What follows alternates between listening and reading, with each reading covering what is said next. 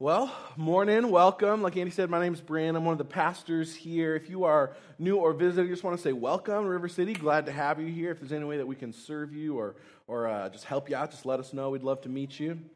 I'm excited to continue our series in the book of Proverbs. That's where we're heading this whole summer, basically taking a look at the book of Proverbs. And the first 3 weeks of our series are really an introduction to the book of Proverbs. And we saw how Proverbs defines wisdom, not just about what you know, but wisdom is skill in godly living. Wisdom is skill in godly living. See, wisdom isn't about what you know, it's about who you know. Wisdom begins with knowing God. And so what it means to be wise then is to increasingly reflect the image and the character of God in the way that we live. That's what it means to be wise. To reflect God's image, to reflect His character in the way that we live, to have skill in godliness, to have skill in godly living. And over the course of this summer, as we study Proverbs, we're going to take a look at a bunch of different areas of our lives that God wants us to become wise in. A bunch of different areas that God wants us to reflect His image and His character in. Areas like our parenting or work or how we think and use money. Things like our friendships, in how we deal with conflict, in the way that we use our words and what we say and how we speak, and even the way that we deal with our emotions and the various things that happen. See, Proverbs is an incredibly practical book that deals with the real everyday stuff of life. But before we get to any of that stuff, before we get to what it looks like to become wise in any of those areas, we need to take a look at what Proverbs teaches us about the heart. Because what Proverbs teaches us is that at the root of whether or not we become wise, or we just remain simple or remain foolish, comes down to what's going on in our hearts. We all wrestle with the tension of who we are and who we want to be. And I think oftentimes we struggle with identifying what keeps us from becoming what we want to be. The ancient Greeks, they believed that the struggle was between the mind and the emotions. And if you wanted to be strong, if you wanted to achieve self-control, if you wanted to have wisdom, if you wanted to be successful, then what you needed to do is learn how to submit your emotions to reason. Just mind over matter, right? In the modern world, the problem's almost the flip. See, people often believe nowadays that our deepest passions and emotions are the real you, and you should just seek to embrace them fully and never let yourself or society or anyone else deny you any of those passions or suppress them in any kind of a way. That's the only way to self-actualization and to true freedom, right? But as one pastor, I think, just really helpfully reminds us, the Bible teaches neither of those things. The Bible says that the struggle happens within a single entity, within the heart. The main struggle is not between the heart and something else, but between the forces that tear our heart in different directions. That's why Proverbs 4:23, it warns us this way. It says, above all else, guard your heart, for everything you do flows from it. As we study God's Word this morning, what I want us to see is that if we want to become wise, if we want to reflect God's image and His character in our lives, then we're going to need to pay close attention to what's going on in our heart. We're going to need to pay close attention to what's going on in our hearts. We've got to learn how to identify and to defend our hearts against the desires that will pull us away from wisdom. And so with that in mind, let's pray as we dive into our study of Proverbs this morning. Jesus, I'm so grateful for your word. I'm so grateful for our time together this morning. And God, I just confess, I'm tired. Like physically and I just feel tired. God, I need you to empower me so that whatever I say this morning would come from you, that it'd be fruitful and effective and powerful and good for us.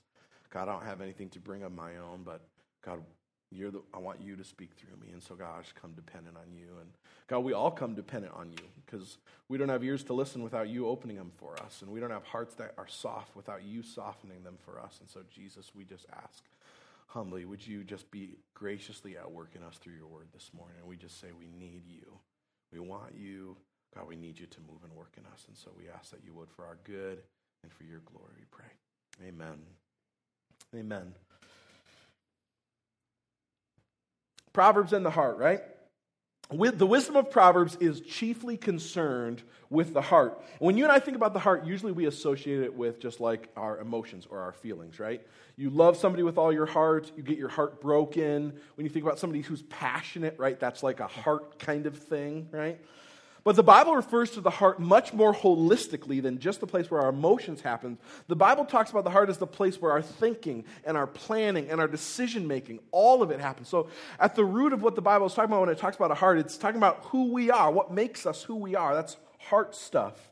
Tim Keller, I think, just really helpfully writes it this way. He says, in the Bible, the heart is used as a metaphor for the seat of our most basic orientation.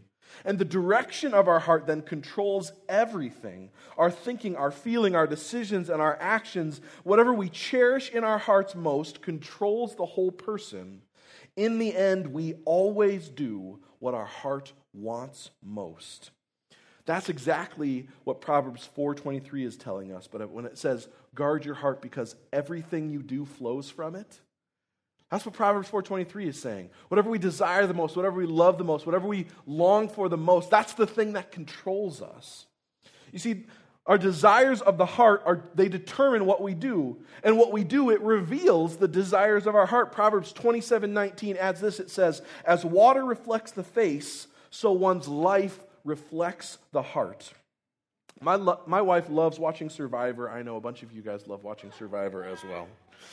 And over the course of the game, people do and say things that seem, they're like, I would never, that's not the real me, right? That's not who I really am. I was an obnoxious, two-faced liar, but that's not who I really am, right? That was just the game. And one of the things, they always say that in the after interviews or in the last episode, right? But the truth is that what comes out of us in the times of pressure and stress is not the false you. It's the real you. It's the real you that is driven by winning $1 million. It's the real you that when that's the thing that drives everything you're doing, that's the you that comes out. You see, the thing our heart loves the most, the thing our heart wants the most, it changes what we do. You see, the wisdom of God is so concerned with the heart because the desires of the heart determine what we do. They determine how we live, and they either lead us towards righteous wisdom or they lead us towards wicked folly. If we want to be wise, then we've got to pay close attention to our hearts. Proverbs 23, verse 19, the father writing to his son here, he says, listen, my son, and be wise. Set your heart on the right path. We've got to pay close attention to our hearts. See, the truth is that there will always be someone or something that drives everything that we do.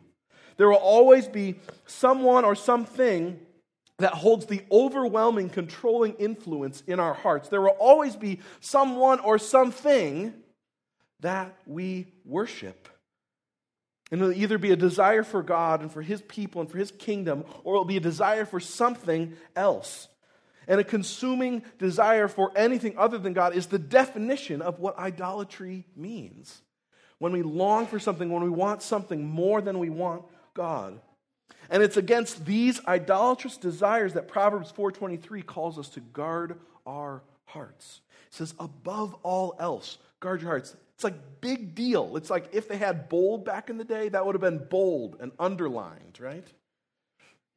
To guard something, it implies a defensive posture. And just like the first step in defending towards any disease is identifying what the disease is and how it works, the first step in defending against the disease of idolatry in our hearts is learning to identify what we're worshiping. Learning to identify what is at the root of our actions and our attitudes and behaviors. You see, when doctors try to diagnose a disease, what do? They start with the symptoms. The symptoms aren't the real problem, but they are a reflection of the disease. Remember, Proverbs 27:19 told us, your life, it reflects what's going on in your heart. Our actions, our attitudes, our behaviors, they're not the real problems. Instead, they are the symptoms that reveal what's going on in our hearts. They reveal what we really desire. They reveal what we are worshiping. Over the course of the last few months on Sunday and in small groups, we've talked about this idea of source idols. We've shown you this fancy chart that's on the screen here. And the part of that chart on the right, the question is about what's your greatest nightmare? What is your problem emotion? How do people often feel around you? Those questions on that chart, they are about the symptoms. They're questions that are asking about the symptoms that are coming from what we're worshiping. It's like the doctor coming to you and saying, where does it hurt? What happens if I do X, Y, or Z? That's what those questions are about. They're about identifying some of the symptoms that we see in our lives. And the answers to those questions, they help us diagnose the real problem. They reveal our source idols. They reveal our heart-level desires that are at the root of the symptoms that our life is exhibiting. And I'll just be the first to say, this chart is not perfect, or it's not like totally all-encompassing. And when you look at it, you're like, I feel like there's more there. Yes, it's just a chart, right? It's like you need a lot more boxes to really fully nuance it, right? And to make it really the most helpful, okay? It's just a place to start, okay? But the question is that what is happening in our lives, the behaviors, the attitudes, the actions, what people experience and see around us, that's the symptoms that reveal what we're worshiping. For me, oftentimes what happens is, for me, one of the source idols I really wrestle with, especially at home, is the source idol of comfort. And kids, they just totally destroy that. They really mess with it because kids don't really care what you want to worship, right? Kids just want you to care most about them, right? And about what's going on in their lives and about everything like that. And as a parent, what happens so often is I get tempted towards escapism. I get tempted to try to leave that situation, to try to just be like, I want to go do something else. I want to be somewhere else. I want to do anything else that doesn't take this, I just want out of this sometimes. There's a desire that tempts me. And so what happens is as I'm aware of that increasingly, God just keeps giving me wisdom to see those attitudes creeping up. And instead of just like heading down that road for a while, God's increasingly giving me wisdom to see like, oh yeah, that's not worth worshiping. That's not worth choosing. That's not worth following. You see, by learning to diagnose the source idols of our hearts that we're prone to and how they get worked out in our lives, we can begin to mount a defense against them. But before we get to what a defense looks like, I just want to make one last note about source idols. Source idols are not like the Myers-Briggs test where you kind of take the test and you find out what you are and you're like, cool, this explains who I am. Moving on, right? No, it's meant to be a lens through which you ongoingly evaluate the desires of your heart and how your actions reveal what's going on internally. If you just find out which source idols you're prone to and never take it any farther than that, you are missing the entire point of the whole source idols anything. You're missing the whole point of it.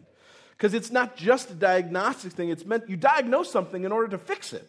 You diagnose something in order to be aware of it, in order so you can make steps to change it. It's like if you got skin cancer and you learned what that looked like, but then the next time you saw something like that on your skin, you just ignored it. You realize that's craziness, right? Last time it was skin cancer, you have something that looks similar to it, and you just ignore it. That's craziness. That's the definition of craziness. No, you go to the doctor right away because you know what the problem is. You don't let it get to as bad as it got before because you know that there's an issue and you know what to look for now. That brings us to our first line of defense as we think about what it means to guard our hearts. You see, the first way that we defend against the disease of idolatry on our hearts is repentance. The first way that we guard our hearts is repentance. Repentance is about acknowledging our sin. Proverbs 30, verse 12, it says this, those who are pure in their own eyes are not yet cleansed of their filth. Proverbs 20, verse 9 adds this, it says, who can say I've kept my heart pure and I'm clean and without sin? They're rhetorical. They're rhetorical proverbs. And what it's saying is, nobody can. No one is pure. No one is totally good. And repentance is about surrender. It's about acknowledging our sin. It's about waving the white flag.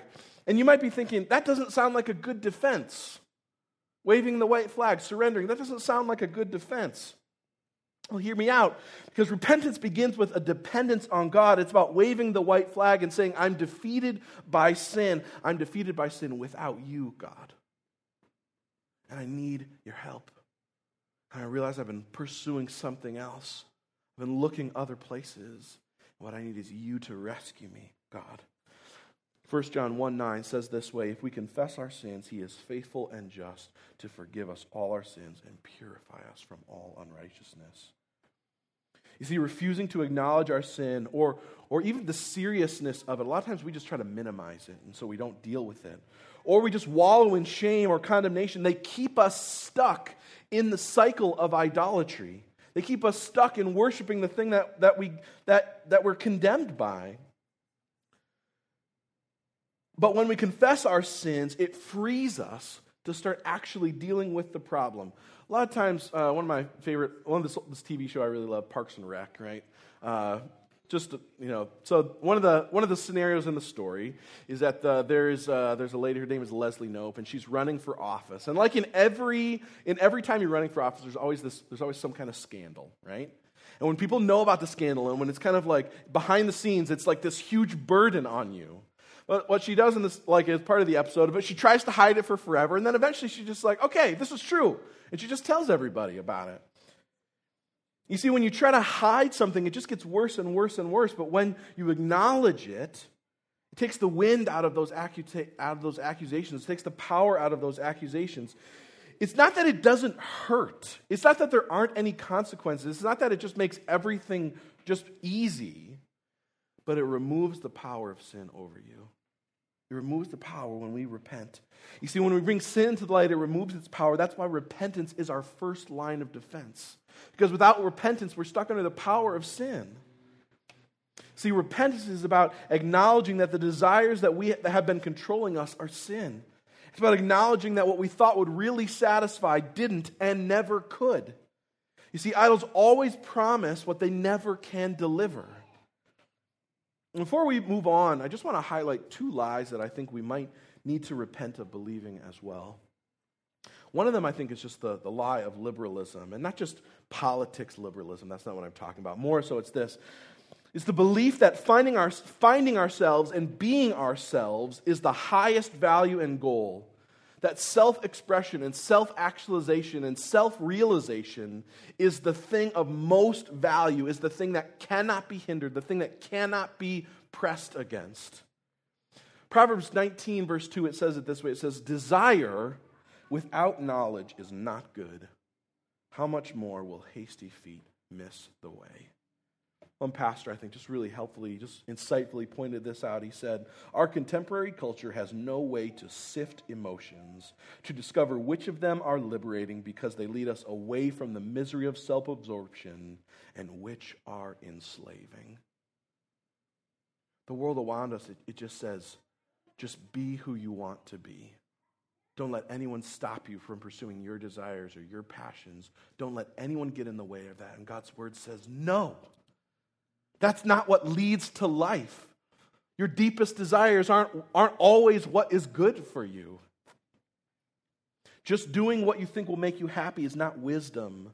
It's foolishness. And it almost always ends in disaster. But the other lie I think that we often need to repent of is the lie of religion. The lie of religiosity. The lie of religiosity is that the way to change, the way to become who we want to be, is to try harder and to do better.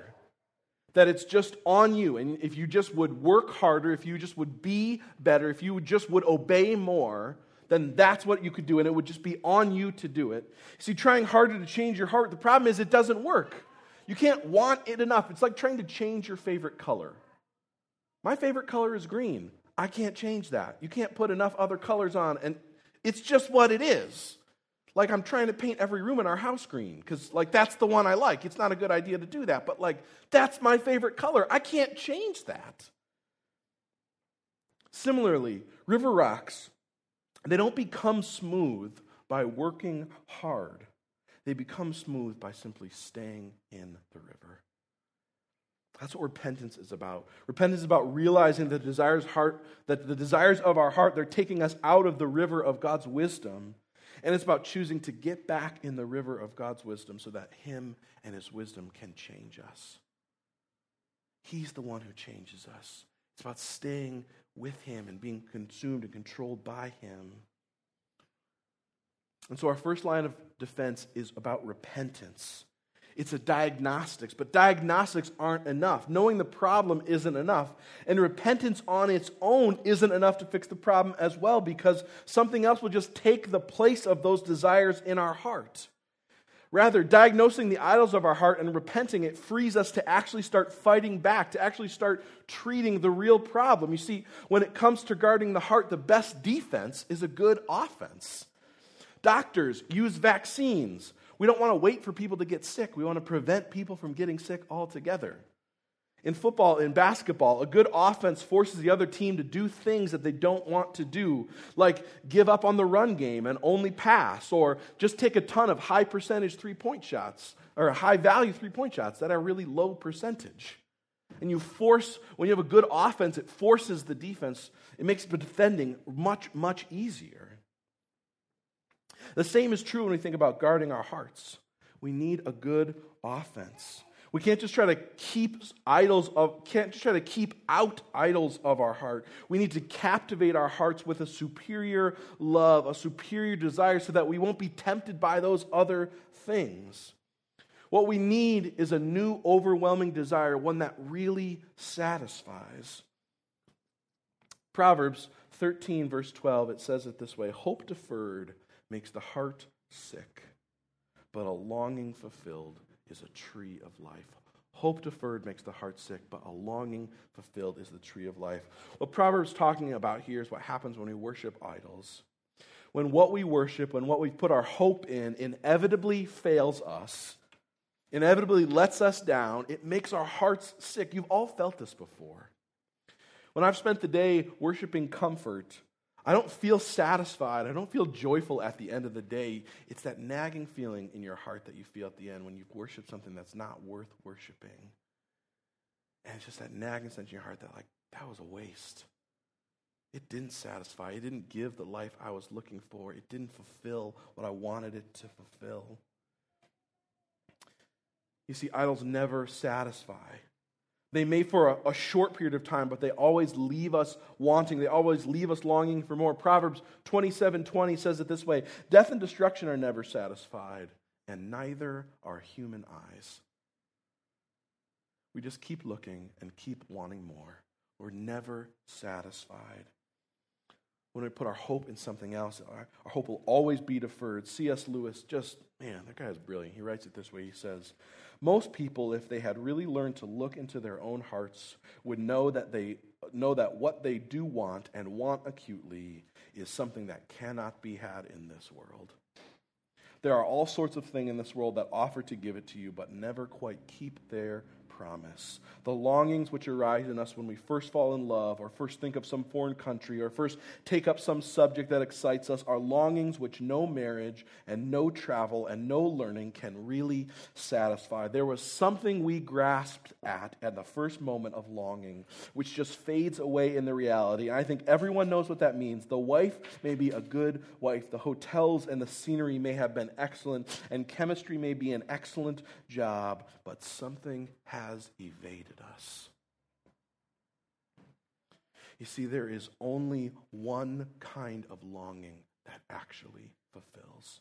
There's only one kind of longing that actually satisfies. There's only one kind of longing that gives us the unfailing love that we're really looking for. There is only one kind of longing that leads us to the tree of life, and it's Jesus. A desire for anything else will never satisfy, but a desire for Him will always lead to life. You see, the language there in Proverbs 13:12 about the tree of life, that's big deal kind of stuff. That language about the tree of life, it's used in 3 places in the Bible. It's used in Genesis, it's used in Revelation, and one more time it's used in Proverbs. The tree of life, it symbolizes eternal life, but more than that, it symbolizes complete life, full life. Life to the full, life as it was intended by God to be. One commentator writes it this way. He says, the Bible begins and ends with paradise, in the midst of which is a tree of life. And the way to the tree of life, which was closed in Genesis 3, is opened again for God's believing people in Revelations. It's made possible by the person and work of Jesus. You see, Jesus turned the cross of death into the tree of life for us. Jesus took the tree of death so that you and I would have the tree of life. And so to the degree that we set our hearts on that truth, and the degree that we enjoy it, and to the degree that we treasure it, it'll be to the degree that we find life. And so how do we make Jesus our overwhelming desire? How do we make him our consuming passion, the thing that we long for most and enjoy the most? Proverbs helps us there as well. Proverbs 4:23, remember it says, guard your heart, for everything you do flows from it. Proverbs 4:25, just 2 verses later, it says this, let your eyes look straight ahead and fix your gaze directly before you. See, what we look at, what we set our eyes on, what we let ourselves be consumed by is what changes us. Worshiping Jesus is what changes us to become who we want to be. It's what makes us wise. And so knowing him and being known by him is the thing that truly satisfies. Tim Keller, again, just so helpfully writes, he says, you cannot change merely by changing your thinking or through great acts of will, but rather by changing what you love most. Change happens not only by giving your mind new truths, though it does involve that, but also by feeding the imagination new beauties so that you love Jesus supremely.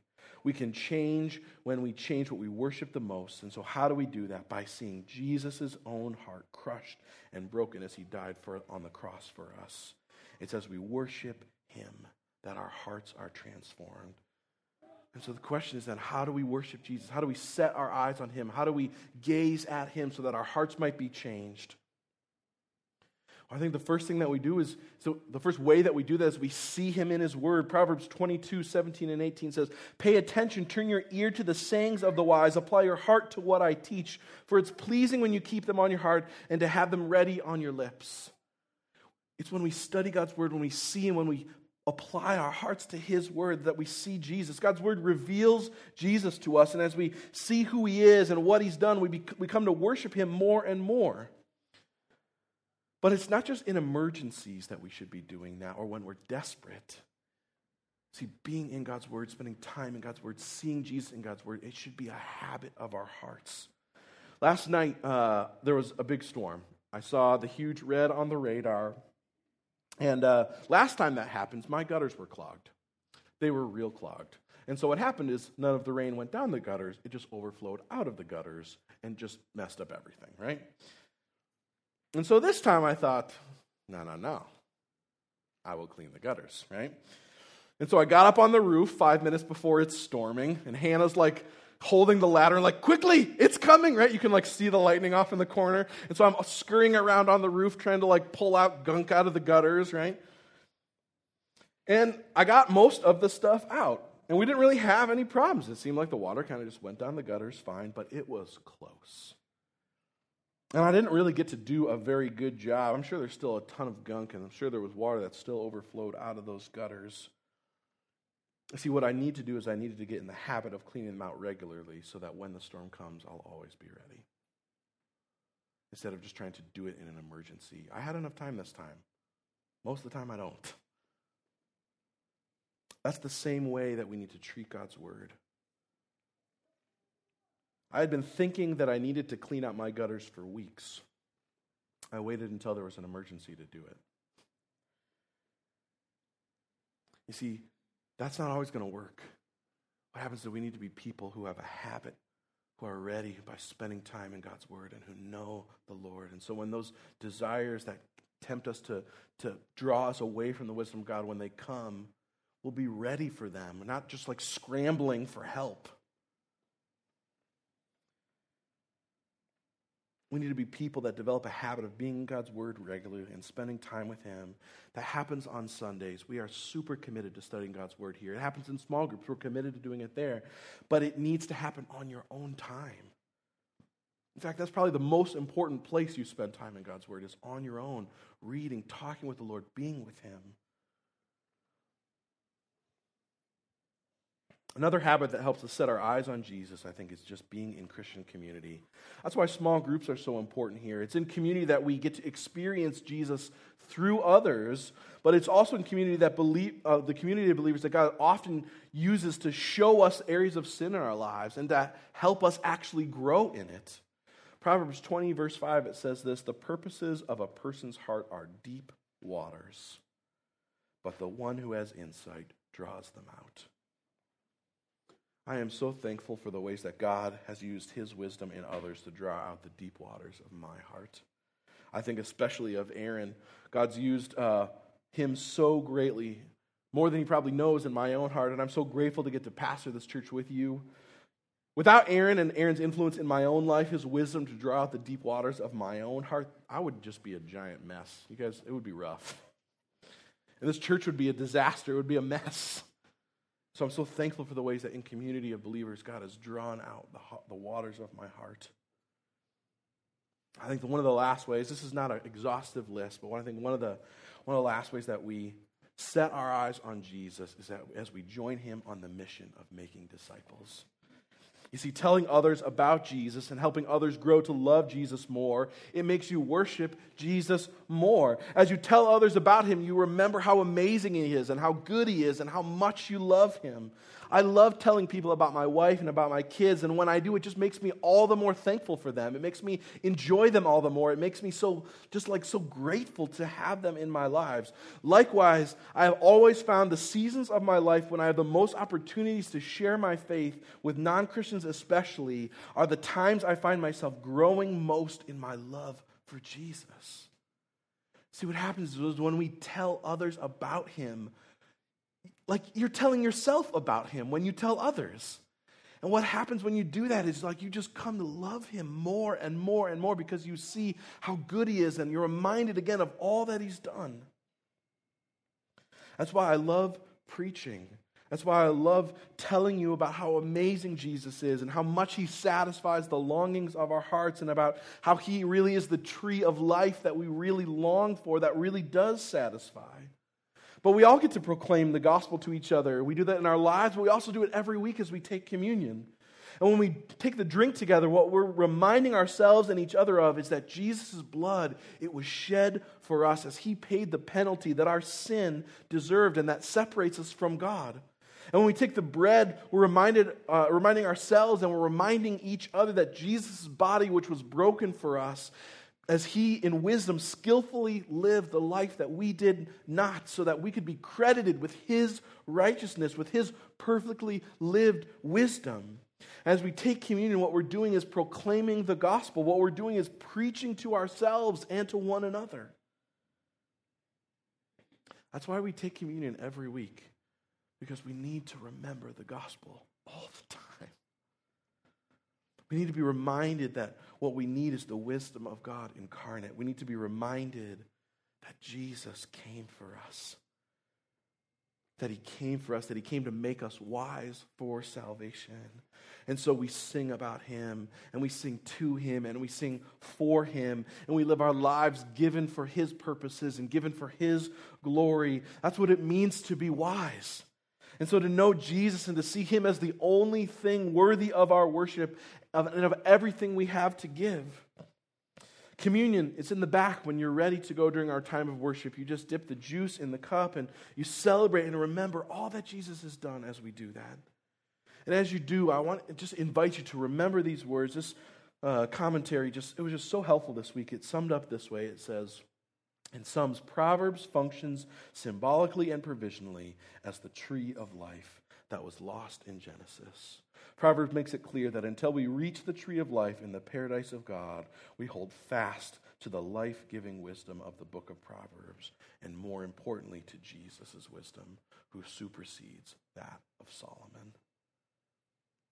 So let us set our eyes on Jesus. Let us be consumed and infatuated and just dwelling on him. Let us hold fast to him for our joy, but more importantly for God's great and abiding glory in our lives and in every age. Let's pray. Jesus, we just come before you this morning. We are so thankful that you would give us a chance to gather and to worship and to celebrate you. And God, we just come. We need you, God, to be the one that helps us to see and diagnose the idols in our heart that keep us from worshiping you. God, we need you to give us just a humility that enables us to repent and to turn from sin and to turn towards you. God, we need you to be the one that just renews and changes our hearts. We need you to be the one that causes Jesus to be beautiful to us, to be the thing that is worth giving our lives for, the thing that we long for the most. God, and just like what we say is that we can't do it on our own. We need you to be the one that does it in us. God, we just come dependent on you. We come needing you. We come needing you to be the one that changes us. And God, so we just ask humbly, would you do it? How would you make us wise as we worship you? It's in your name we pray these things. Amen.